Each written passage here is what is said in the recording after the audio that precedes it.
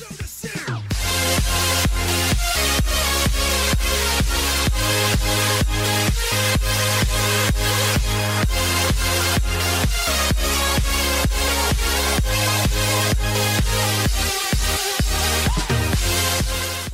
is up, Level Up Nation, and welcome to the Thursday, December 15th edition of Level Up Live, your home for gaming and esports news, brought to you by OTN Media.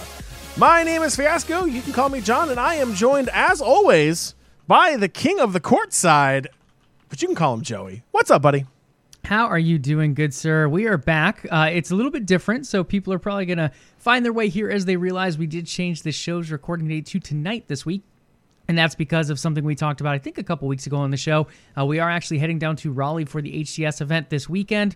So, unfortunately, with all those travel plans in mind, we are not able to record tomorrow. So you guys get us tonight. But hey, we still are coming with plenty of gaming and esports news. John, there's a lot to discuss tonight. I feel like we're dipping into quite a few topics, as well as some new game announcements that are pretty exciting as well. Absolutely. But Nation, before we hop into the show, a little bit of homework here for you. Make sure you follow the show on social media. That is Twitter and Facebook at Level Up Live. And while you're on Twitter, why not give Joey a follow? Follow him at Courtside King. Follow myself at Fiasco as well if you're joining us here live on Twitch. What is up? You're at the best place to have the Level Up experience here on Twitch. Normally Thursday nights at 8 p.m., but tonight, of course, Wednesday, because, Joey, we have a 4.5-hour drive down to North Carolina coming up, and I'm going to be tired. Yeah, so we're going to go to bed early that day. But anywho, thank you for tuning in on Twitch. If you can't tune in on Twitch, don't worry. We have a podcast version of the show for you as well. Level Up Podcast is available on iTunes, Spotify, Google Play, Stitcher, and pretty much anywhere else you can find an RSS feed for a podcast. Just look up Level Up Podcast, and we will be there for you as well. And Nation, again, make sure you follow the show and Joey and myself on social media. We'll be giving you live updates from the Halo event down in Raleigh, North Carolina, all weekend long. If you want to get firsthand news, what's going on, what the vibe is like as LANs are returning, as the world is slowly creeping back towards normal, make sure you follow those social media accounts as well. Don't forget, if you want to be dubbed a super fan of Level Up Live, if you want to be a super fan of OTN, if you want to just give a little bit more to help OTN create some amazing content and bring you some more news and information behind the scenes news that we bring from time to time here on Level Up Live and across all of our OTN media platforms, then do check out Patreon, patreon.com/OTN. Consider becoming a Patreon member of OTN. We would appreciate it, but it's not required. You listening, you tuning in, you interacting with the community is more than enough. That's what we want to be here for you guys, to build that community. But again, if you want to take that step a little bit further, maybe you got a little holiday money you want to spend here and there, maybe you got that Amazon Gaming Prime sub that you want to use, look towards OTN Media to help fund our amazing content going forward. All right, Joey, we touched on it a little bit, but what are we talking about today on this Wednesday edition of Level Up Live? We're talking about how we did not finish the notes ahead of today's show. No, there's quite a bit to talk about. We've had a couple acquisitions, so we'll touch on those a little bit. And then from there, we're going to dive into a few other things here. The Microsoft documentary on the history of Xbox came out, so we'll briefly touch on that. We'll talk about Minecraft. We'll talk about the Game Awards that happened last week. Some nice award winners there, as well as some cool reveals. From there, we'll slide into a new game studio by Dr. Disrespect and much, much more. All right, Joey. I feel like because we switched it to Wednesday, like notes aren't done. I don't even have my drink of choice ready to go. It's just Hot feels like Mess a Monday Express is what it is over here. Absolutely. But let's go ahead. Well, we'll go ahead and just swing it, Joey. Drink of choice. Do you have a beverage for tonight's show? I have 3 beverages. Oh my God. I am drinking the little bit left of this like oaky Chardonnay. I have what is this? This is a black cherry sparkling water, and I also have regular water. So I'm triple fisting tonight, ladies and gentlemen. So you have a dab of Chardonnay, which I am judging you for. You have sparkling water and regular water? I do. Yeah, I wanted a tad bit of wine, so I just poured a tiny bit because we're trying to nurse the Chardonnay. I am not a white wine drinker unless it's like super, super, super dry, and this is not dry enough, so I have to take it in little doses. I'm not a big sweet wine fan at all. I'm bougie. I'm sorry. Straight up Coke Zero, large glass with ice. We're calling it a day there. No alcohol in it. because I'm already tired enough as it is, and falling asleep on stream is not what I want to do. No, and we have a very long week ahead of us, John, so we got to do. keep that energy high, and I can't be singing and cheering too loud to keep you up the whole time, you know? I mean, just on the 4-hour drive down to North Carolina is all I would need, and then we'll let all the energy drinks affect me as we go at the Halo event as well. But Nation, enough of how we're going to survive a 4-hour road trip down to North Carolina. Let's get into why you are here, why you are listening, why you are tuned in on Twitch. It is time for gaming and esports news. Joey, let's go. Absolutely. Kicking it off with that one acquisition that we're going to discuss. There have been some roster moves here and there, but again, we're compiling some of those for League of Legends, for Overwatch. We'll talk about them a little bit closer to the start of the season in January. For now, though, the business of gaming and esports, Sean, it has been booming. It's been booming everywhere except for Call of Duty franchise slots, but we'll touch on that later. For now, there are acquisitions in gaming. We've seen a lot of them. Xbox Bethesda this year. Sony's acquired like 7 studios this year. Tencent, I think, is around the 10 to 20 mark at this point, and Embracer very high as well. Well, Embracer's not done. They have embraced the acquisition season and have entered into exclusive negotiations to acquire Asmodee. That's an international publisher and distributor for board games, video games, trading cards, and more. For those that don't follow too much into the European game scene, Asmodee is made up of 22 studios and 2,000 plus employees and includes the rights to over, not 3, not 30, but 300 IPs. 300 IP rights. That is huge value in and of itself. On top of that, the amount being spent here by Embracer is right around 3 billion euros. That's even a little bit higher in dollars if I remember the conversion rate right. So we're talking big money, guys. We're not talking Xbox Bethesda. That deal did end up being a little bit more than this one, about double the price. But in the end, $3 billion is nothing to slouch out. One of the biggest acquisitions in gaming to date. And we do have a press conference for it tomorrow morning at the bright, bushy-eyed time of 2:15 a.m. Eastern time for those that want to tune in. Thoughts on this move, John? So Embracer, Xbox Bethesda, again, very, very big move. The biggest move we've probably seen in gaming, I think ever, to be honest, as far as affordability goes when we look at acquiring studios. This maybe not the second, but definitely in the top 5. Yeah, I mean, it's a big deal. Anytime there's a big merger, anytime there's a coming together of minds, anytime the powerhouses get together, it's always a big deal. It's quite normal, like in the business world, to see mergers like that, but I feel like the gaming industry is really starting to boom, and we're seeing more and more of these acquisitions. It's a good thing. It's a good thing. We all have to remember we're still coming out of an international pandemic. A lot of businesses are hurt, including the gaming industry. Mergers are another way for businesses to survive. So I think it's a great move. Yeah, overall, a very big move. Embracer, I think it was a couple months back, maybe in September or August, we mentioned that they're in talks with about 100 different game developers as far as acquisitions go. This right here would account for possibly 22 of those, since it is technically 22 studios, if this move does go through. So a nice chunk of some of those negotiations that Embracer is currently involved in. Moving on into some other news, let's talk Minecraft, John. Building it block by block, has Minecraft become one of the biggest games in the world? Absolutely. On top of that, it is one of the biggest games, in fact, the biggest game streamed on YouTube. It has surpassed 1 trillion views at the moment. It is the first game to break the 1 trillion view milestone, and they are celebrating today, both YouTube and Minecraft, with some very nice tweets out there for those interested.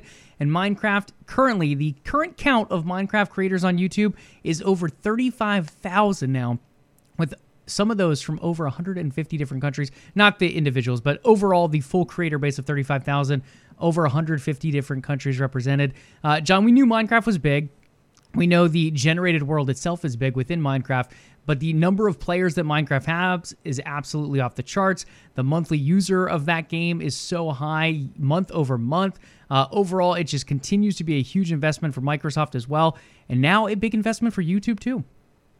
It's always funny because you hear the loudest voices in gaming talking about, we want the best technology, we want the best graphics, we want the best experiences. As technology continues to grow and advance, we want things looking more realistic. And then here comes Minecraft, literally in its entire 8-bit format. It feels like looks like something that was designed in the early 90s, and it's crushing it. It's absolutely crushing it. It just goes to show that it's not just about how a game looks, how the game plays. There's so many more things that go into creating a game that develops a community, survives the test of time, and continues to grow.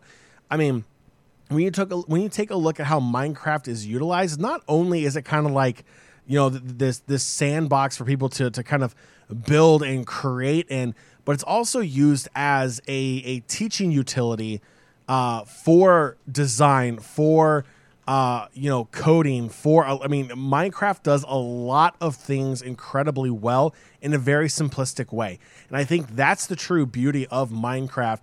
Is that while yes, the game itself looks simple, it is so involved, it is so diverse, it is so in depth and rich in things the game is possible. Words are difficult today. Things that the game is able to do and teach. That's the main selling point. Like, you're not going to get the same kind of lesson from like Dark Souls that you will from Minecraft. From Life is Strange from Minecraft. Minecraft hits home in a very specific area that is needed to teach the future generation, and keep their imagination alive going forward. And when it comes to creating everything, I think it's great. And it just goes to show you, because 1 trillion views on YouTube is absolutely massive. Over 150 countries, assisting in making those videos and in those views. Over 35,000 content creators for Minecraft. Game is alive. The game is doing incredibly well. The game is continuing to grow, and the game will be an asset going forward for as far as you can see into the future. Yeah, absolutely. I think it's just a huge game, a huge franchise. It's one, if I remember correctly, Microsoft bought them for $2 billion. I would say they're probably worth around $40 billion plus at this point. So if you want to talk about investments, that one has definitely worked out for Microsoft, as well as YouTube here. Like John said, I mean, they're bringing in huge content. 1 trillion views is a giant milestone for YouTube, giant milestone for Microsoft, giant milestone, obviously, for Minecraft and the developers there, Mojang. Huge stuff coming out from them. But speaking of Minecraft's history, that also bleeds into Microsoft and Xbox, which we touched on a bit there. Power On, the Story of Xbox, the documentary series. It was teased back in November at the Xbox anniversary event. It has now released. It's 6 episodes of the 20-year journey of Xbox's history, as well as the Xbox Museum. If you guys haven't checked that out, that is available as well. John, if you want to pull up that museum by chance, we'll go ahead and pull that up.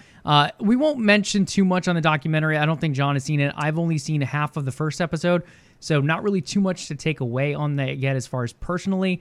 But as far as what I'm seeing on like Twitter and different social media platforms, it seems like people are really enjoying it.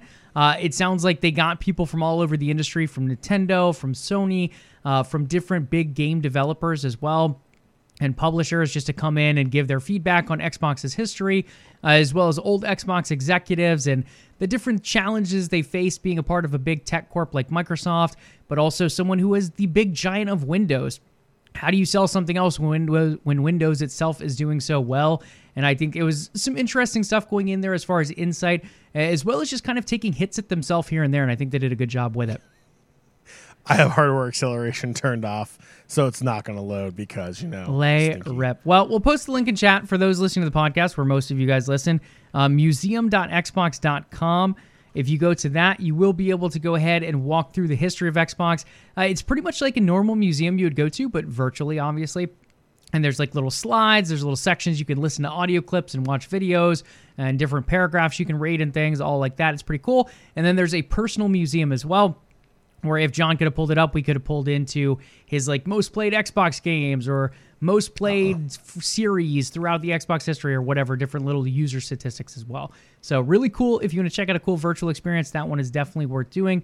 Museum.xbox.com. And again, Power On, the Story of Xbox is now available. I don't exactly know where. I was watching on YouTube for the first episode. I think it's also like on Roku and a bunch of other streaming platforms. So I'm sure you can find it somewhere if you're interested. Okay, enough Xbox. Let's talk Game Awards.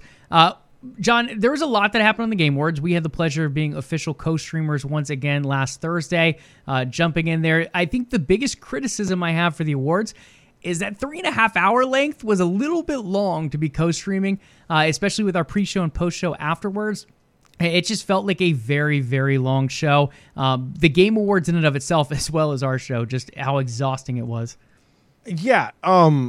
Look, I really enjoy Game Award shows. I don't enjoy a 3.5 hour long show than like everything else. Also, like that was like, it felt like a 20-hour stream. In all honesty, it was just a lot. It was a lot. And I get it. They're trying to pack a lot of things into one show, and I get that. But, even the Oscars, even the Academy Awards, even the Grammys don't, give that much airtime to every single award. A lot of things take place during the pre-show. A lot of things take place off air as well. And I feel like if you're going to have that many categories and then you're also going to throw on there like content creator of the year, look, and it's no disrespect to content creators out there, but you don't need a 3-minute hype piece for content creator of the year, because I'm going to be honest with you, if they're nominated for content creator of the year, one, people should know them, and you shouldn't have to have a hype video or a sizzle reel or anything for them to try to describe who they are and what they do. It should be pretty straightforward. For every single esport category, I think they did it right. They announced, okay, this is the thing for the best esports game of the year, and then they showed on screen. They don't even read them out loud, and they're like, oh, and the winner is League of Legends, shocker, and then it moves on. Like I feel like that needs to be, or at least do that, but read the nominees. That needs to be like the standard for a good chunk of the awards that don't really have a need to have that 3 to 5 to 7 minute piece attached to it. And that would cut down the length of the show quite a bit. And I think a lot of people would be happy with that. Yeah, that seemed to be the biggest critique overall. People were happy with the game show, and people were overall happy with the award winners. But both from the critic side and the fan side on social media, it definitely came across that it was a little bit longer than people would have hoped for. With that being said, there were a lot of announcements, both award winners and those announcements of new games, as well as some new video content of games that were already announced shown. So just to dive into a couple of those for you guys here with us on the podcast, as well as live with us here on Twitch, let's take a look at the Hellblade 2 trailer. John, this one in particular stood out. I would say it was probably the most visually appealing trailer as far as actually what the technology could do. When we look at next-gen technology, we're thinking, okay, well, we're not quite there yet. You have games like Halo that are still being built for Xbox One as well. So while it does look pretty good on a high-end PC, it's still built for those older generation consoles, and most of the building and development of that game was on those consoles. We're not really quite to the point where it's just that PS5, Xbox Series X, new PC hardware type of games. Hellblade looks different. Hellblade hits different. This game is originally expected for 2022, now looking probably closer to 2024, maybe 2023 at the earliest. John, this is in-game. It's like in-game cinematics, not just in-engine, but actually in-game gameplay here. A lot of people were very surprised by this, expecting it not to actually be in-game at first. But developers have come out. They've shown more samples of it since. They've come out and corroborated it on Twitter and other social media platforms. So, guys, this is in-game footage of Hellblade 2. John, as far as character animations go, I don't think anything to this date has come close yet. I'm going to be honest. I have a hard time still believing this is in-game footage. It's just that good. Watching it when the trailer was first announced during the Game Awards, I was blown away. It looks absolutely incredible. The detail, how the characters are being rendered, the lighting, the texture, everything that's involved in this, it looks absolutely freaking stunning, and that still isn't a good enough explanation of how good this looks. It's insane. It's absolutely insane to think that an Xbox Series X or a PlayStation 5 is going to be able to run it. Just looking at this, it feels like you have to have like a $5,000 computer with a 3090 Ti Supermax and an i12 processor, if that's even a thing. Just like premier top of the line, like Secret Service kind of equipment only to run this stuff. It's absolutely incredible, and this goes back to what I was saying, that as technology continues to grow, like I was saying during like when we're talking about Minecraft, like games don't have to be like this to be successful, but for a large population of gamers that enjoy games as technology grows, the older generation of gamers, this is what you want, and this is absolutely incredible. I mean, absolutely blown away by this trailer. I again, still having a hard time believing that this is actually in-game footage. That's just how stunning this whole thing is. Right, like I was impressed with Flight Sim, with their environments. I was super impressed with Forza, both the environments and the cars. The Last of Us, even on PlayStation 4, looked really strong as well. But moving forward, next-gen graphics, this just looks so good. And I can only imagine what other stuff like eventually God of War is going to look like when it comes out. It won't be quite this level because it is somewhat developed on the PS4 platform still as well. But moving forward, this is going to be the next norm. More and more games will be moving this direction and looking photorealistic like this one. So with years still in development, I can only imagine what the final graphics will look like. I mean, just look at Halo, Halo 2020 versus Halo 2021 looks a completely different game. Then look at Hellblade. It already looks this good, and we're still 3-4 years out maybe. This thing could look phenomenal when it eventually comes out, if you don't think it does already. So really exciting stuff there. We'll have to keep an eye on that one as we do get closer. Next game, John, to go on the list here, Star Wars Eclipse.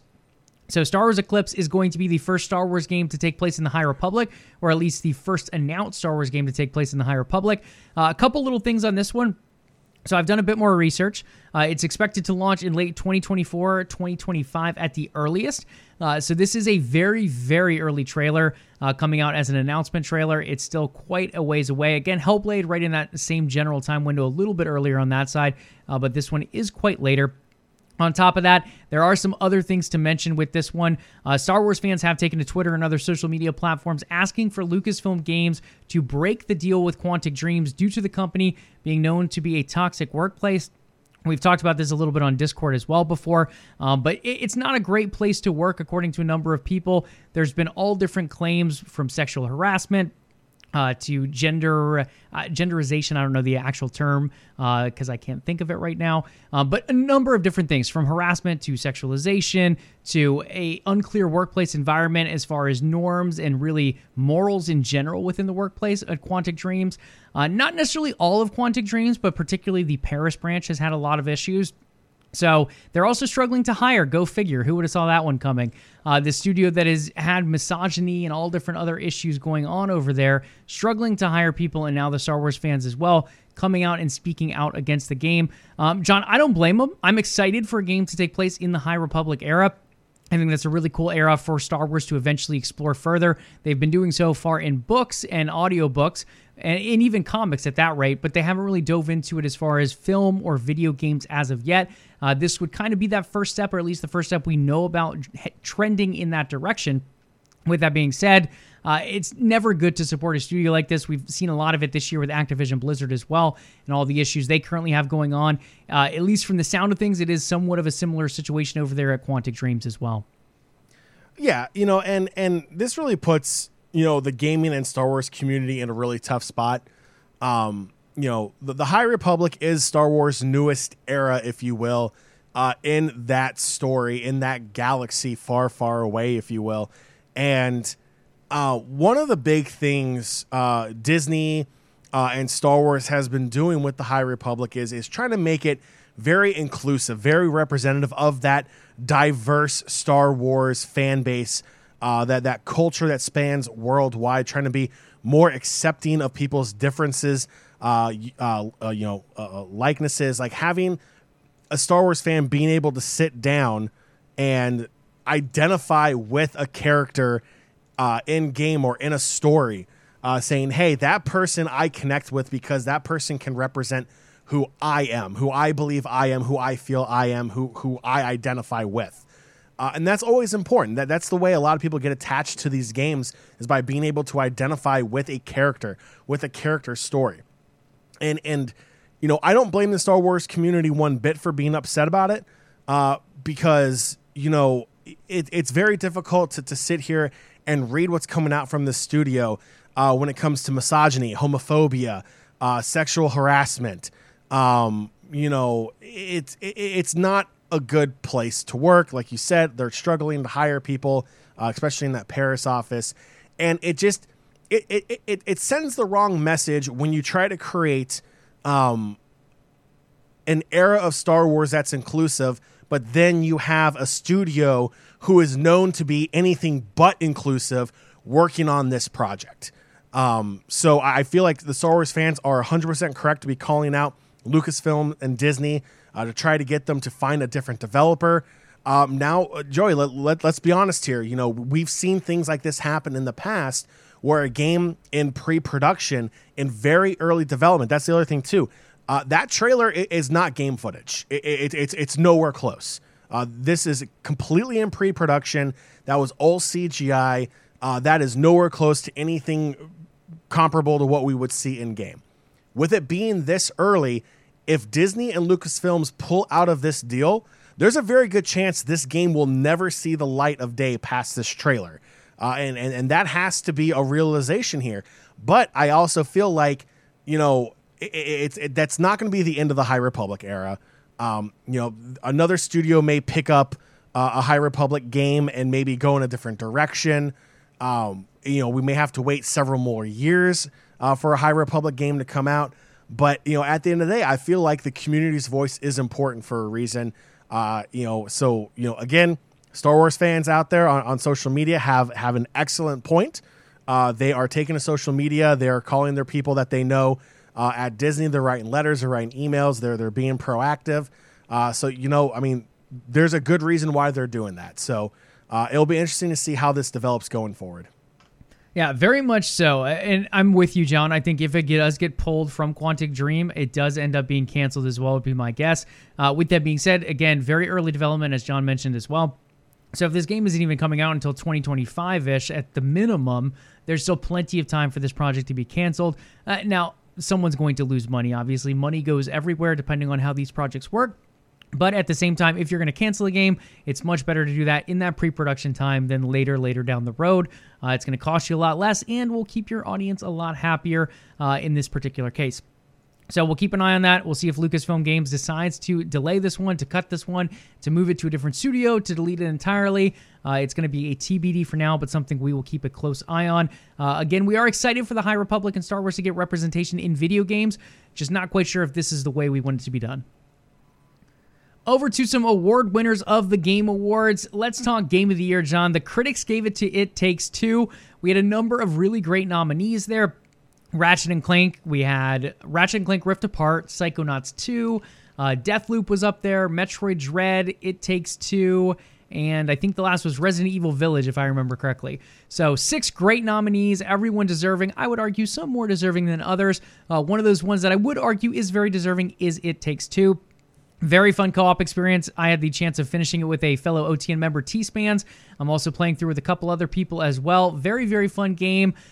Cool story. Nothing super, super unique. But as far as the mechanics within the game, there are a lot of unique mechanics there that really set it apart from other co-op experiences out on the market. So very excited for the team of Hazelight and Jose, or I think it's Jose Ferris or Joseph Ferris, the developer of that one and the lead writer. So very cool that one ends up taking the win, a co-op experience, taking the top chart here for Game of the Year from critics. John, I don't believe you've had a chance to play that one yet, but I'm sure you've seen footage. Yeah, I've seen footage. I haven't played it myself as of yet because you picked everyone else to play it with and not me. I told you to download. You're on my list of people to play with. So I am ready to go. List. We'll see. Oh, we'll my see. gosh. Maybe we'll play it on stream, ladies and gentlemen. That could be fun. So, yeah, that is your Game of the Year of critics. Anything else to say on It Takes Two, John? I know that wasn't our top vote. It was up there in our top 3 range, but we are both tending to lean a little bit more towards Psychonauts or Ratchet & Clank overall. And this is something else we can touch on. Both Psychonauts 2 and Ratchet & Clank, neither one winning a single award, though being two of the most highly nominated titles throughout the Game Awards this year. It Takes Two, though, I think overall deserving. I'm happy for the team over there. It's always nice. I would consider them an indie team. They are published by EA, so they do get some funding from Electronic Arts. But overall, I would still consider them more of an indie game than a mainline AAA game. So I'm always excited when an indie game does take some of these bigger awards and gets the credit that they should deserve. Yeah, I mean, not only did Psychonauts 2 and Ratchet & Clank not get a single win during the Game Awards, but again, I feel like we have to bring it up. Forza Horizon 5 absolutely snubbed for Game of the Year as well. Graphically amazing, gameplay is great. Only downside was multiplayer online has a little bit of issues here and there, but what online service has perfect connection all the time. So again, overall the show was good, but there are a growing list of things that need to change going forward. I would love to have the jury, as they call them, the companies, organizations, and journalists that vote. I would love to have their ballots be released because I am actually very curious to see what outlets voted in certain ways, what critics voted in certain ways, because some of these decisions were definitely head scratchers. And I would love to have a little bit more transparency behind that, especially if you're going to make it a 3.5 hour long show. Give me some transparency. Yeah, and with that being said, you did talk about the elephant or the car in the room, in this case, Forza Horizon 5. Not in the final list of 6 nominees here for Game of the Year. But, John, it did get nominated for 2 other categories, Best Audio Design and Innovation and Accessibility. Not only was it nominated, but it did take home both of those categories. So I think that's even more of an argument toward it getting a nomination here for Game of the Year. With Forza Horizon 5 coming out, winning both the categories it was nominated for, getting a lot of fan votes as well in the Fan Vote Award for Game of the Year, finishing in the top 5 over there. It does seem like one of those games that, if anything was snubbed this year, Forza Horizon 5 getting a Game of the Year nomination. Whether it would have won or not, I think is a separate story. I personally don't think it would have, but should it have been nominated? Probably. The other one to mention here is the Game of the Year for the fans. The fans voted. It went through 3 rounds of voting. I think it started at 30 titles, if I remember correctly. In the end, the Player's Voice winner for Game of the Year was Halo Infinite. Now, a little bit of an asterisk here. It was players voted. But technically, by the time this vote came through, the Halo Infinite campaign had not actually been released. It technically did, I guess, when the winner was announced. But either way, 99% of people who voted for Halo Infinite had not played the campaign up until that point. So it won mainly based on the multiplayer beta. I think that's huge news. I think it's a surprise. I did not vote for Halo Infinite here. I think it, at least with the trend of the Game Awards, they usually cut off their voting around November, I think it's 16th or 19th. So in the end, Halo Infinite not having a full release at that point, to me, makes it not as eligible for this award. But in the end, apparently a lot of people did not agree with me, and they ended up voting for it in the end. Other nominee runner-ups there, Forza was in there, Resident Evil was in there, It Takes Two was in there, Ratchet & Clank and Psychonauts also in that top 6 range. Yeah, it'd be kind of curious to see what this vote would turn out if Halo was not allowed to be voted on in here. But, we talked about it a little bit during our co-stream of the event. It's that nostalgia for the older gamers. It's the older gamers that have always talked about Halo to the younger gaming generation that's created that hype. It's very successful test flights that engaged in community feedback and resulted in changes. It's just has been exactly what you want from a studio, listening to its gamers, listening to its fan base that is dedicating time of their lives to play their game. And Joey, you and I both have experience with the Halo franchise, going pretty far back. This, and I'll say it again, this Halo Infinite multiplayer and the campaign quite possibly is the best feeling Halo ever created. Yes, it's the first one that was created for PC as well, that wasn't shipped to PC later on. It feels incredibly good on PC. It feels great on an Xbox. Everything about this game so far just oozes with excellence, and I feel like that was a big cause of a lot of the gamers voting Halo Infinite as the Player's Voice winner for Game of the Year. But yeah, I'd be actually very curious to see what game gamers would vote for if Halo was not eligible. Yeah, absolutely. I think It Takes Two, if I remember correctly, did take second in the award or in the voting overall for this particular award. But yeah, again, Halo Infinite was something like, I think it was like 30 or 40 something % of votes. So it was a very, very big margin. Removing those voters around would definitely shake things up. With that being said, yeah, it does take it home. It was the Halo Infinite multiplayer beta that did end up winning this award. As John said, I think gamers were just hungry for some kind of multiplayer experience as well. Call of Duty being a little bit lackluster this year in a lot of people's opinions. Same with Battlefield 2042. A number of games out there like Apex have still been doing a great job, Destiny as well. But in the end, something fresh, something new, and that ended up being Halo Infinite, also hitting that nostalgia as well. So hitting both categories, it did end up taking home that fan vote. So Game of the Year from critics, It Takes Two. Game of the Year from fans at the Game Awards was Halo Infinite. And again, Forza Horizon 5 possibly getting snubbed for the Game of the Year nominees, as it did win both the other categories it was nominated for. So we'll touch on more of the Game Awards as we keep going down the line later this year. As some of those other announcements that were made, we might see some more footage of early into 2022. So we'll keep an eye on those projects, as well as bring some up from time to time on here as well. Next up on the slate is Dr. Disrespect. John, we have a prescription for new game studios, and this one's coming in hot. It's a new AAA game studio, Midnight Society, from Dr. Disrespect. He is working on a AAA PvP multiplayer experience. Knowing Dr. Disrespect, there's a good chance that this could have a Battle Royale element, if not fully Battle Royale focused. But I'm hoping we get some nice competitive PvP multiplayer going on there outside of the Battle Royale genre as well. The star-studded cast of this studio. Guys, this is a society you want to be a part of. Dr. Disrespect, whether you like him or not, he is one of the co-founders. You have Robert Bowling coming in as a co-founder and studio head. He's one of the former heads at Infinity Ward, who worked on Call of Duty 4 Modern Warfare, as well as a few other titles like Modern Warfare 3 later down the line. You have Quinn Del Hoyo. He is also a co-founder and the creative director over there. He was previously and most recently at Halo Infinite, leading the Sandbox team. So if you really like all the cool weapons you have available in Halo Infinite, that fan-voted Game of the Year, there are a number of cool, unique opportunities for Quinn to bring to this new game as well. We have Sumit Gupta, also CEO and co-founder, Ryan Thompson, gameplay engineer, Eric Hallquist, the concept artist, and HB Duran over in marketing and PR. Those are your heads of heads over at Midnight Society. John, not much is out about this game yet.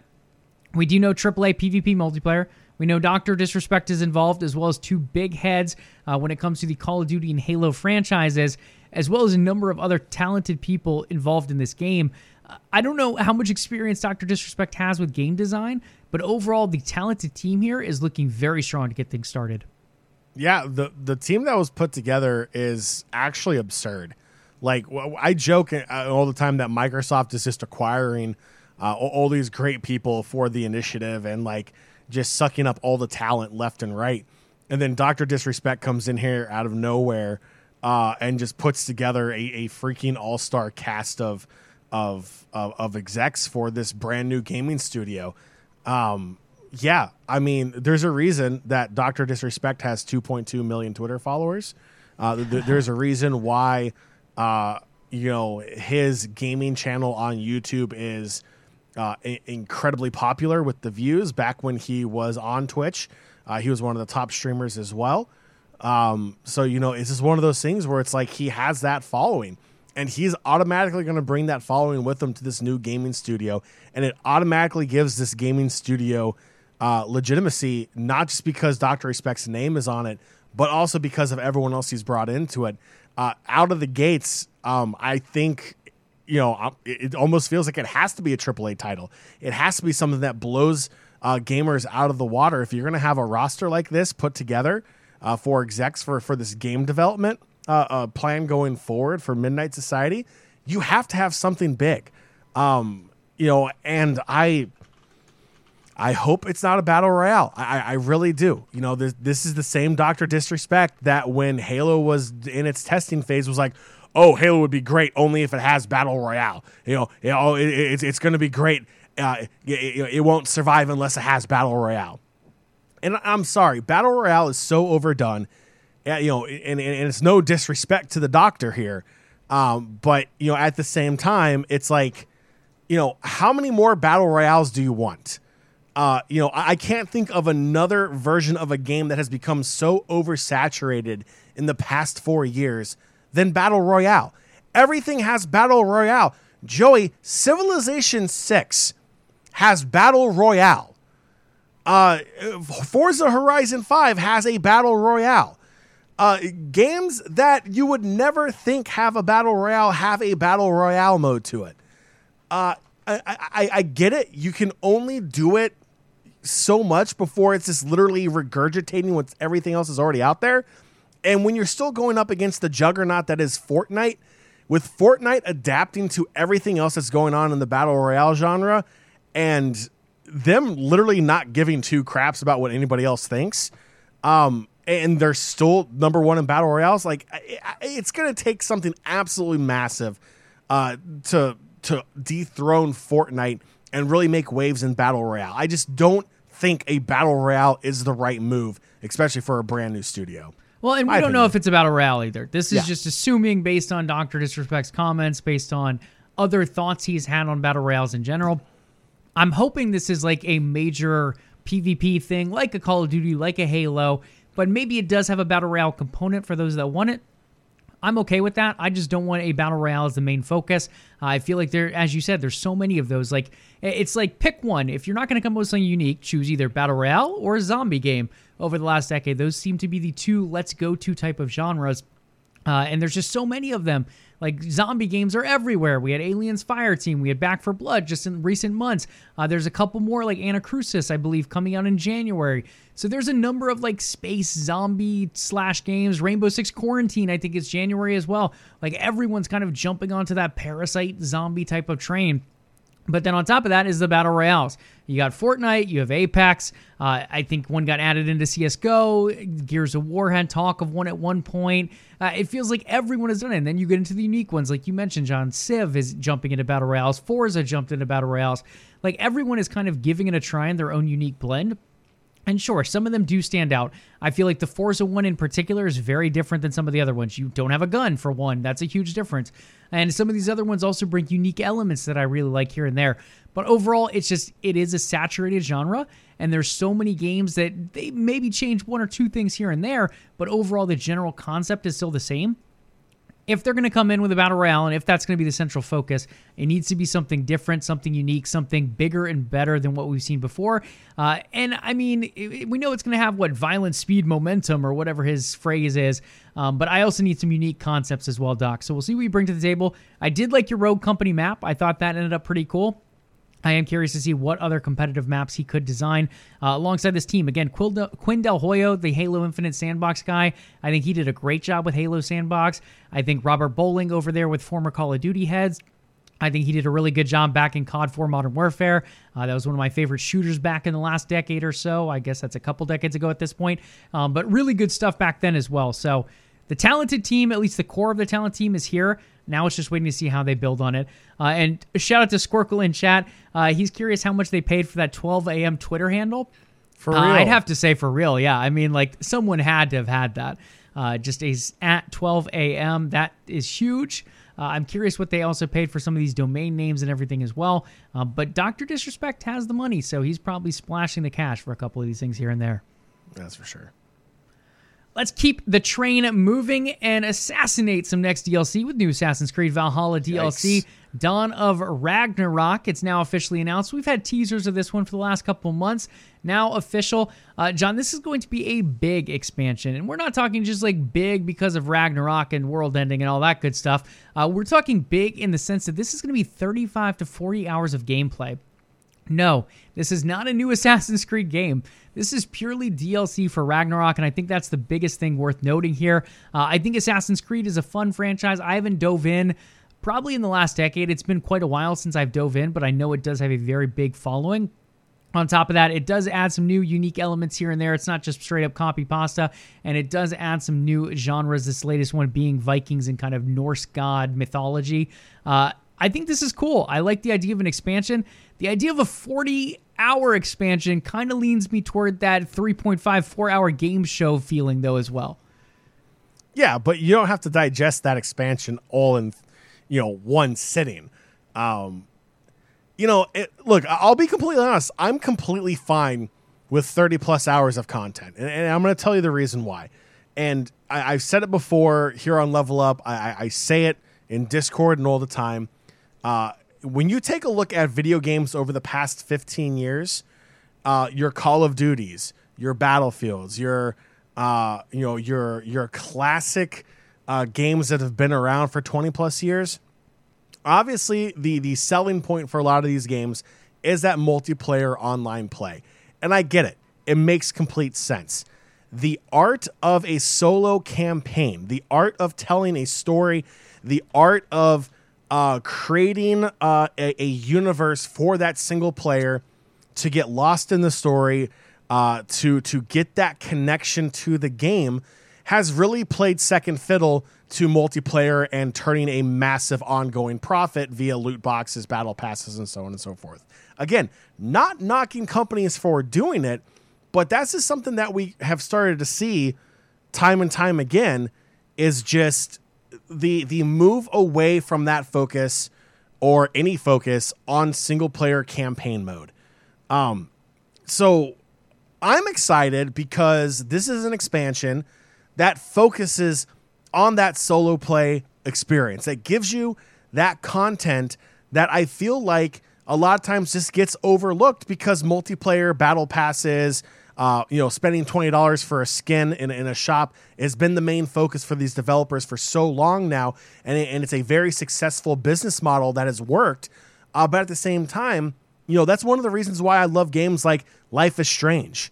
Those games that have that solo player campaign that might have like an online multiplayer element to it, but that's not the main primary focus. So while, for some people, 30 plus hours of DLC is a lot, for me, I'm actually quite happy with it. Again, like you, Joe, I haven't, jumped into Assassin's Creed in a while, but I'm happy to see that an expansion's coming out that is going to give a lot of content for those players, because I feel like for so long, at least for the past 15 years, that content has always played second fiddle to multiplayer online play. Yeah, for sure. And I think it's a trend we might see more and more. Like Assassin's Creed is moving in this direction, and then I think it's called Assassin's Creed Infinity is eventually going to kind of be where there's like a main base platform and stories are branched off of it. And then you have the same thing with Halo Infinite. Like Halo Infinite being a live service game is not only for multiplayer, but it's also supposed to be the baseline of the story for years to come for the next decade as well. So I'm assuming this is something that maybe not just Ubisoft and Microsoft are going to jump on, but maybe we eventually see more. I don't know if we'll quite see Sony this direction, but I could see some other developers like Take-Two jump on this train. And it's something that really MMOs have capitalized on for years at this point. Like over decades, World of Warcraft, Star Wars The Old Republic. A lot of these games have added these big expansions, a lot of them adding richness to the lore, and a lot of things adding new cosmetics and adding all these different storylines that you can kind of walk through as the main character. This is something a little new to a lot of these franchises, Assassin's Creed being one of them. It's usually full title releases. This is the second, or really the first time we're seeing a big DLC like this. And they've dropped DLC before. Ragnarok itself, or rather Valhalla, has already had some DLC, but nothing this big as of yet. Halo Infinite, same thing. Instead of getting a mainline Halo game in 5 years, maybe we get some DLC in 2 to 3 years. Maybe some more DLC in 2 to 3 years. And we see that whole Infinite storyline become something that lasts a full decade, like they're kind of advertising it, as opposed to just a one-and-done game like we've currently had in the past, really 20, 30 years for a lot of these different games out there. So it's something more and more that these kind of baseline titles are now starting to explore. Whether it becomes a thing that sticks, time will tell. But if MMOs have shown us anything, it is definitely a model that could be viable as well. We good? Yeah, we're good. Okay, I wasn't sure if I froze or something. No, I just messaged you on Discord, something that just popped up on my phone that we've hit on before. Don't know if you want to chat about it real quick. Yeah, we can mention that in the esports section. Okay, I'll wait then. A couple more games to mention. Well, really just one. Well, a few more games. And then we're going to slide into some esports and wrap up today's show. A Splinter Cell remake, John. It has been greenlit. 3 green lights, in fact, just like Sam Fisher wears. On top of that, Ubisoft has finally given us details on this. It's been something fans have been asking for a long time. Give us some Splinter Cell. So Ubisoft goes out and they drop a Splinter Cell mobile game. And then fans are like, give me some Splinter Cell. And Ubisoft says, hey, we'll give you some Tom Clancy underwear. And it's just been back and forth and back and forth for what feels like 3 or 4 years at this point. Ubisoft has finally listened. They have greenlit that Tom Clancy game. It's not a new one. It is going to be a remake, so there will be new elements to the game, but it will be based on an older storyline. It's going to be led by Ubisoft Toronto, and the game will be rebuilt from the ground up using Ubisoft's Snowdrop engine. For those who don't follow too much on engines, Snowdrop is mainly known for the Division right now. The Division and Division 2 were both built on Snowdrop. On top of that, some newer games to look forward to. Avatar, Frontiers of Pandora, which I believe was shown at E3 if I remember correctly. That one's also on Snowdrop, as well as the upcoming Star Wars game that was announced back in April. It's going to be some kind of like open world action adventure Star Wars game that will be built in Snowdrop as well. We haven't seen anything on that one as of yet, though. But at least from the sound of things, Snowdrop is doing decently well. People have had their issues with the Division, but graphically, Snowdrop looks very, very nice. So I am excited, at least graphically, for the Splinter Cell game. But I'm mainly just excited to see Splinter Cell as a franchise back, John. People have been waiting for years. It's been stealthily working its way around. Or maybe Ubisoft was just denying people directly. Regardless, they finally move forward. We have the green lights, and they are on Sam Fisher as he drops down into a new game. Yeah, it's great. You know, fans are going to be happy to play a new game in their Sam Fisher underwear. I think it's just going to be a great overall deal. Yeah, that was the biggest one to me. The fact that they're now trademarking Sam Fisher underwear like over a new game. Like, hello, fam. Like, where have you been? But at least we are finally getting it in the end. Okay, let's talk upcoming in gaming. Wave 2 of December 2021 Game Pass editions have been announced. John, we have quite a few games on this list. Among Us now making its way to consoles, both PlayStation and Xbox. With Xbox, it will be included in Game Pass. We have Broken Age. We have Ben 10 Power Trip for our e-gamers out there, as well as Paw Patrol. Race with Ryan also there. If you can't tell, there's a theme here. Xbox getting ready for the holidays, adding those E for Everyone titles via Game Pass here as well. Transformers Battlegrounds, Mortal Kombat 11 for the fighting game community. The Gunk, guys, please go check out The Gunk. This is on my list of big indie titles in 2021 to watch out for. It's finally releasing tomorrow. That's Thursday, December 16th for those listening on the podcast later. You have Firewatch also on here, as well as Lake. Both of those a little bit more on the more relaxing side. A lot of really high reviews for Firewatch in particular. And then I can't even read that one. Is that Wonder Labyrinth, maybe? Yes. Cool. So yeah, a lot of new games coming, a lot of E for Everyone titles. But if you do choose one game to check out on this list, I highly recommend The Gunk. I think that one over there, it's like Thunderful Games is the developer or publisher behind it. It's the people who did SteamWorld type of stuff. So really cool stuff. As far as the developers, a long string of history of very popular games. So definitely one worth keeping an eye on. And if you have Game Pass, go ahead and pre-download that sucker anytime. It's on PC and console, as well as cloud for the mobile gamers as well. Yeah, and you know, obviously there's a lot of E for Everyone titles on here, and there's the one that's definitely not E for Everyone, being Mortal Kombat 11. That's on there mainly because holidays bring out the best in families. Mortal Kombat 11 is a way to fight without actually killing family members. So yes, you can rip their avatar's heart out. You can literally split people in half. You can chop their heads off. Mortal Kombat is a very gory and graphic game. So once you're done playing Paw Patrol, feel free to launch Mortal Kombat 11 to rip each other's hearts out. Yeah, Mortal Kombat 11, I think it's rated M technically, but it's more toward that R scale in movies, maybe even NC-17 or whatever that one higher than that is. There are some gruesome finishes in that game. Sorry if I did not clarify that well enough, or maybe T-Spans is just trolling me over here in chat. He's trolling. But yeah, Mortal Kombat 11, definitely not rated E for everyone. If you're listening to this podcast, if you are a parent, I highly recommend maybe taking a look at that one before passing it over to your 7-year-old. But for now, a lot of games for a lot of different people available in this next one. OG Flavortown also shouting out Lake. I know that's one he played. I think he actually won that on a drawing at one point, so really cool game there.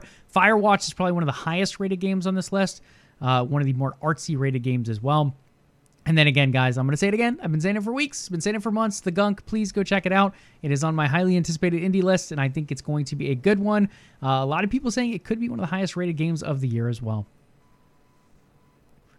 With that, let's slide on over into esports. We have a couple leagues to touch on, but first, let's touch on Valorant first, actually, John. Valorant Champions happened this past weekend. It was quite the event. If you guys haven't had a chance to check out that production, when it comes to esports production, no one does it better than Riot Games. It feels like they absolutely blow it out of the chart every single time. They've won ESPYs for League of Legends before. It seems like they win esport event every year for every award ceremony. League of Legends Worlds taking most of them again this year. Valorant Champions happening after a lot of that voting, though. as this definitely would have been one up there contesting with League. In the end, Ascend did take the win over Gambit Esports with a 3-2 victory. Ascend taking home $350,000. As well as an MVP award for Zeke of Ascend. In the end, I mean, John, this was a really cool event. I love the color scheme. I love the intros. I think this is something Valorant does really well. With League of Legends, it's very stoic. Everyone comes out and bows, which is great and respectful and awesome. But Valorant has taken it to the next level. You see people building pyramids as they come out. They're doing dances. They're holding up signs like, when does TSM play? There's just a lot of personality that comes into the after victory screen, as well as to that prep of moving out onto the stage. And that, along with the high quality production that Riot Games brings, I think this was an excellent event. Yeah, it was absolutely fantastic. The players allowed to bring their personality out before and after the games. Just really adds that extra element that, a lot of LANs and just in reality esports has been missing since, the lockdown, the pandemic quarantine in place kind of thing. So yeah, I mean, it's just really cool to see, even if it wasn't just one tournament here, kind of see that energy, that vibe come back to esports as LANs are slowly making their way back to being held. So I loved it. I thought it was great. The broadcast was fantastic. The talent was amazing. Just overall, Riot knocked it out of the park like they always do. It just feels like if Riot's doing it, you have no reason to worry about what's going to happen. Yeah, I think the other thing to realize here is this was their first big world championship. League of Legends started in Freak's Basement. It feels like that's a joke, guys. I'm not serious. Hashtag or whatever /S here, people. But yeah, in the end, I mean, I think it's really good. Being a first event, I think is huge. But being a first event of that caliber, I mean, your winner prize pool is $350,000. I don't know what the total prize pool was. I feel like it was around $500,000 if I remember correctly. But in the end, everyone taking home quite a bit of money up toward the top of the table. Zeke coming out as that first MVP. I mean, that's something for the history books. The production, the set design was phenomenal. The casting was very strong as well. It was definitely not an NA production. It was very well overall, but it wasn't EU either. There weren't too many pauses. We did get a lot of map 5s, and I think that is always really exciting for shooter games in general. So a lot of that excitement coming in as well. So in the end, your top Ascend, winning it all, right under them is going to be Gambit Esports. And then under them for that 3rd/4th place finish was Team Liquid and Crew. Crew being one of those teams that had huge upsets throughout the tournament. I can't remember everyone they took down, but Sentinels, who were the favorites of the tournament overall, Crew took them down. Then Crew steamrolled over my Fnatic boys. Boaster wasn't enough to boast them to victory as they were taken down by Crew as well. So Crew, if you're looking at a dark horse of the tournament, they were definitely one to watch and probably one to continue watching in future events as well. Okay, John, let's talk that new little announcement you got on your phone, and then we'll slide into an HCS preview and call it a day. Oh, boy. Let's go ahead and just transition over here real quick. Joey, we talked about this last year when it was announced, and there's a lot of hesitation to see if this was actually going to be something that panned out in the future. And it's back. Of course, Joey, I am talking about premium fanship. Mainly the Stratus membership from Cloud9.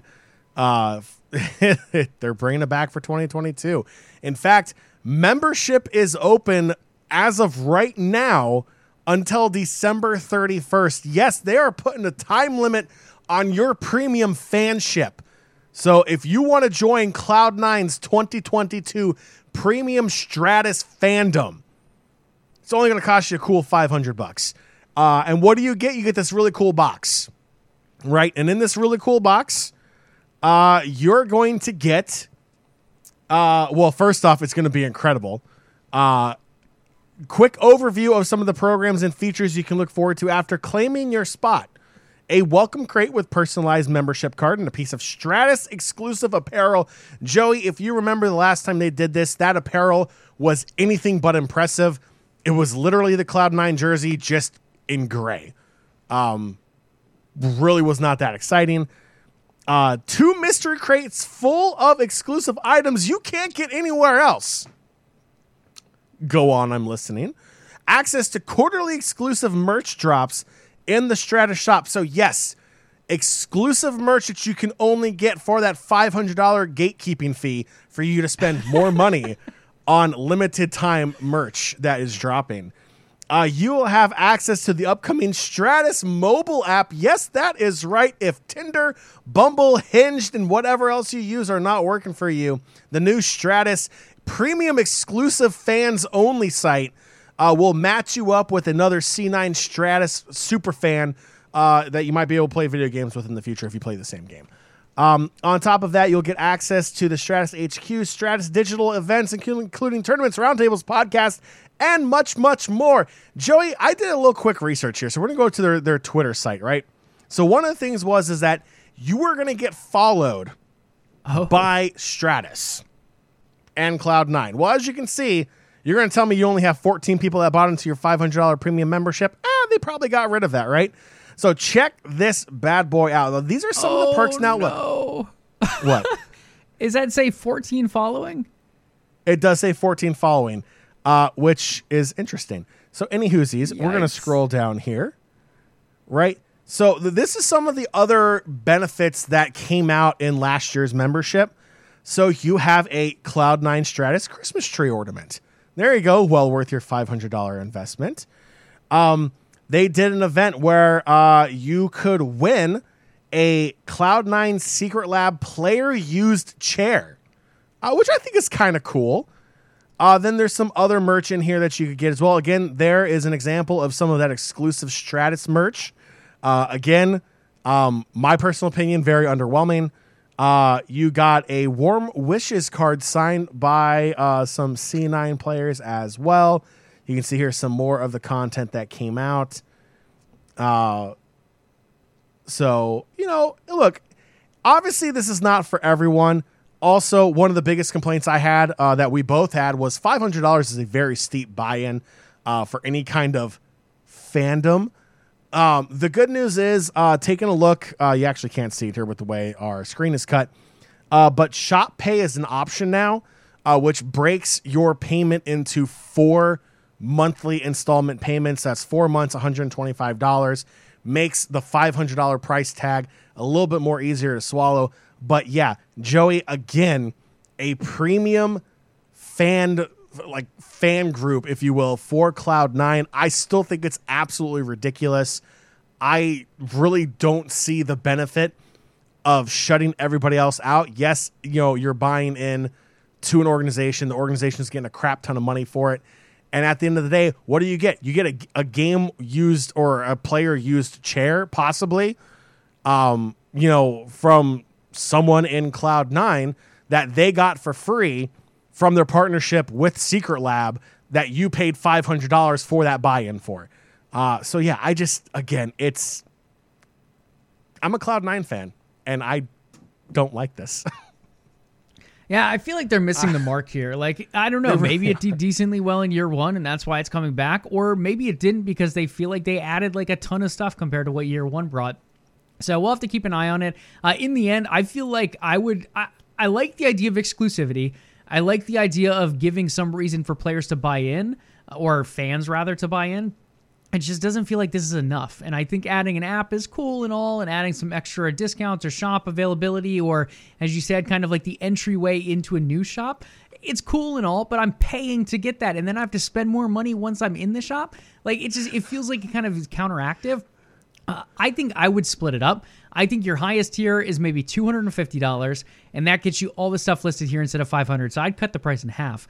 I think I'd also introduce Stratus Lite with an LITE and make that like a cheaper tier, like $9.99 or $75 or whatever. And then they get some of the perks, but not everything. Like maybe they get access to the shop because you want people in the shop anyway. They're going to spend more money. But maybe they don't get a Christmas ornament, or maybe they don't get the signed player card or whatever it ends up being. Or maybe the big full Stratus only get one t-shirt and the other guys get less, or whatever it ends up being. I don't know. In the end, I think their price point's too high. I'm not coming close to spending $500 for. I can get season tickets to some sporting events for closer to that price. Like, why am I going to do that for a t-shirt? No, thank you. But in the end, I think cut the price in half. Then maybe I consider it at that point, and maybe add a light tier. You pull in more fans. If fans enjoy it, then say, hey, maybe we'll ask for this for Christmas or whatever holiday, and they end up jumping up to the next tier. Who knows? I just feel like right now it's a little too structured, but it's not offering enough for the price point. But Joey, watch the screen real quick. Oh, no. Where else are you going to get the authentic, stage-worn shoes from Sven that he wore at 2020 Worlds for League of Legends if you are not a premium Stratus member for Cloud9? Okay, that's another thing. Let's talk about that. Like, do I really want a used pair of shoes? No. Like, okay, if I'm like a super fan of Sven, if I like worship Sven as a player, then maybe I put them in a box on a wall. But like, what am I going to do with a pair of shoes? I have too many shoes as is. I barely even wear more than one pair of tennis shoes. Like, why? That's just unnecessary to me. But I know there are people out there that like that. I like the idea of like signed peripherals more. Like, give me a signed mouse, give me a signed keyboard. I'm kind of cool with that. Do I want his smelly socks and shoes? Not as much, personally. T-Span said you can lick it, though. Yeah, T-Spans, what is wrong with you over there? You're not rated E for everyone tonight either with comments like that. And Skorkle, I love the comment, trying to recuperate that money from the Perks buyout. Absolutely. That is really where Stratus is coming from. They had to first originally fund the Perks deal, and now they're doing a year 2 of it to kind of make that money back. So we'll keep an eye if it returns for year 3. Skorkle goes, you can smell the scent of an esports athlete. Yeah, like, it's so odd to me. Like, why? Why do I want so someone's nasty. shoes? It is so nasty. At least they won't have athlete's foot, probably. I mean, hopefully. Who knows? I'm not going to judge anyone's cleanliness. But yeah, in the end, if you guys want some exclusive shoes or a chance at exclusive shoes or maybe access to a shop to buy those exclusive shoes, go ahead and check out that C9 Stratus program. Gross. Okay, last esports bit on the news today. We're going to talk a little bit about HCS, John, and then wrap up today's show. We are actually headed down to Raleigh this weekend. We're going to be covering the HCS kickoff major in Raleigh. We're pretty excited. Overall, we'll be there for all 3 days of the weekend. We have some good coverage ideas planned, as well as hopefully pulling some nice interviews for you guys as well when we're down there. The event's taking place December 17th through the 19th, $250,000 on the line, plus crowdfunding, and that total has not been told and announced as of yet. So we'll keep an eye on that. It could be a much bigger prize pool. It could be a tiny little bit bigger. I don't really know what that number is going to shake out to, so we'll keep an eye on that one for you guys. There's 272 teams participating. I think that breaks out to like something around 1,500 or so players as well. So a number of players participating in the main 4v4. On top of that, there's a free-for-all competition as well, where you're going to have even more players participating. So you could have, I mean, honestly, 2,000 to 2,500 players participating in one way or another is not out of the mark here. Even more than that, potentially. I don't even know what the total spectators is. Mouse and keyboard as well as controller is allowed. That is a big thing. This is something that does not happen in many esports titles. If you look at CSGO, it's all mouse and keyboard. You look at Valorant, all mouse and keyboard. Look at Call of Duty, they only allow controller. So in the end, this is kind of a scene. I'm not going to say it's the first one because there are scenes that have done this before, but it is one of the more high-profile ones to choose this route. Now, whether it was a good choice, it's a little TBD for now. A lot of people will argue that controller does have the advantage as there is a little of that stickier aim coming in there with the aim assist. Other players who run controller might argue that players on PC are a lot better with sniper rifles. I'd probably argue that both have their advantages and disadvantages, but in the end, controller is a little bit stronger coming down to it. So we'll see how that ends up shaking out and who comes out on top in Raleigh this weekend. On top of that, if you guys are not heading down to Raleigh, there will be Twitch drops enabled. And as John said earlier, we will be covering everything. So keep an eye on our Twitter pages, as well as other social media platforms for that as well. We'll shoot those out here shortly. It is kicking off Friday at 12 p.m. Eastern time, and it is completely sold out, full on teams, full on spectators. John, what are your thoughts on the event? Halo has returned in one way or another, and this is probably its biggest esports kickoffs, I mean, really ever, but really the biggest the scene has been since Halo 3. Yeah, I'm not looking forward to that 4 a.m. wake-up call for when we have to start our trip down from the Northern Virginia region down to the beautiful swampland of Raleigh, North Carolina. It's not a swamp. I'm just giving them a hard time. But yeah. A little over a 4-hour, 10-minute drive down there. Should be a lot of fun. Super excited. LANs are back. Obviously, there's COVID protocols. Everyone has to provide, proof of vaccination, or they have to take a test within 72 hours. They have to bring the results with them. So there is some control there. Which is really, really cool. It's just great that LANs are back. It's great that Halo Esports is back. I think that's absolutely massive. we planned on a trip to, what was it, New York, Joey, for the LCS for New Jersey. New Jersey for the LCS tournament that ended up getting canceled because, shocker, COVID. But now, as of Wednesday night before the entire thing kicks off, it is still a go. Super excited to bring the OTN community, the Level Up Nation, great content there. Who knows, might be able to do some live streaming here and there as well. I'll make sure to bring my battery pack for my cell phone and everything and see what we can do down there, Joey. But super excited. LANs are back. Halo Esports is back. It's going to be an absolute blast. I'm going to get to see Cloud9 play in person again. I'm super excited for that. I just think it's going to be overall a great time. I think the community is going to respond well, and I think there's going to be a lot of energy down there in Raleigh this weekend. Yeah, absolutely. I think it's going to be an interesting mix because you're going to have a lot of this Halo veterans kind of that were from that Halo 2, Halo 3 generation now jumping in. And then you have that kind of new age, like Halo Reach, Halo 5 generation. And now all of these new players just jumping into the Halo franchise for the first time with Infinite, who might be interested in the area, who are making the trip as well. So it should be some nice variety. But again, guys, we are excited. We'll have you guys covered with interviews and footage and all of that goodness on our social platforms, on Twitter at OTN Media, Instagram at OTN_media. And as John said, maybe we'll mix in some live streams, some articles, and all that goodness too. With that being said, guys, I think we're just about ready to wrap up today's show, John, unless you have any other fancy notifications coming through there in the world of gaming and esports. Let me check my Twitter real quick because that one pretty much tilted me when I saw that one come through. Because we all know how much I love premium memberships because, God forbid people support your organization already from the kindness of their hearts. Now you're going to charge them to be a fan. Oh, that's fun. Cool. Awesome. I hope some of those perks are getting into events Cloud9 participates in for a hefty discount. Probably not. But anywho. Yeah. Are we wrapping it up now? Yeah, I think we're good to wrap up. Again, we'll be back. It might be a little bit of an extended break for the holidays. We could be back next week. If we are, it'll probably be on Wednesday again. We'll keep you guys updated on Twitter at Level Up Live. On top of that, if we do end up going a little bit extended, we'll probably take some of the time off around the holidays and jump back on. I think it's like January 6th would be the next date. Yeah, so, if we haven't mentioned it already, you better be following it on social media because we don't even know what we're going to do. Who knows? But the only thing we do know is that will do it for tonight's edition of Level Up Live, the pre-Halo Tournament edition of Level Up Live. But before you go, head on over to patreon.com/OTN. Consider becoming a part of the Overtime Network. Fun fact, it's not $500, so you should definitely check it out. You will get access to exclusive content that is not available anywhere else in the world unless you're a part of OTN Media. If you haven't already done so, make sure you follow the show on Twitch to catch the next episode of Level Up Live. If you listen to the show on our podcast feed, please leave us a review. Level Up Podcast is available on Spotify, Stitcher, iTunes, and Google Play. We would love to hear from you. In fact, we'd love to hear from all of our community members. So much are multiple ways for you to reach out to us. Joey, what are some of those ways? Absolutely, guys. Start on Twitter and follow the podcast at Level Up Live. That is LVLUP Live. In addition to that, you can follow the umbrella company OTN Media on Twitter and Facebook at OTN Media and on Instagram at OTN_media.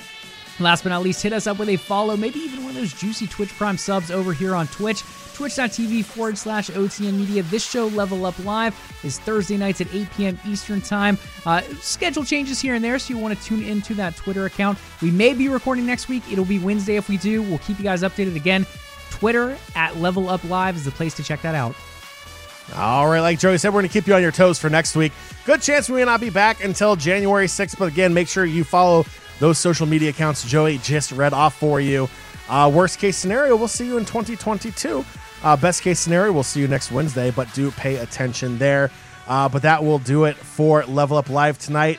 Make sure you hit that sub and follow button to know when the next episode of Level Up Live is ready for your entertainment pleasure. We'll catch you all next show. Have a fantastic weekend. Tune into Halo. Play some Halo yourself. We will catch you next time. Enjoy the holidays. Be nice to your fellow gamers online. And as always, level up.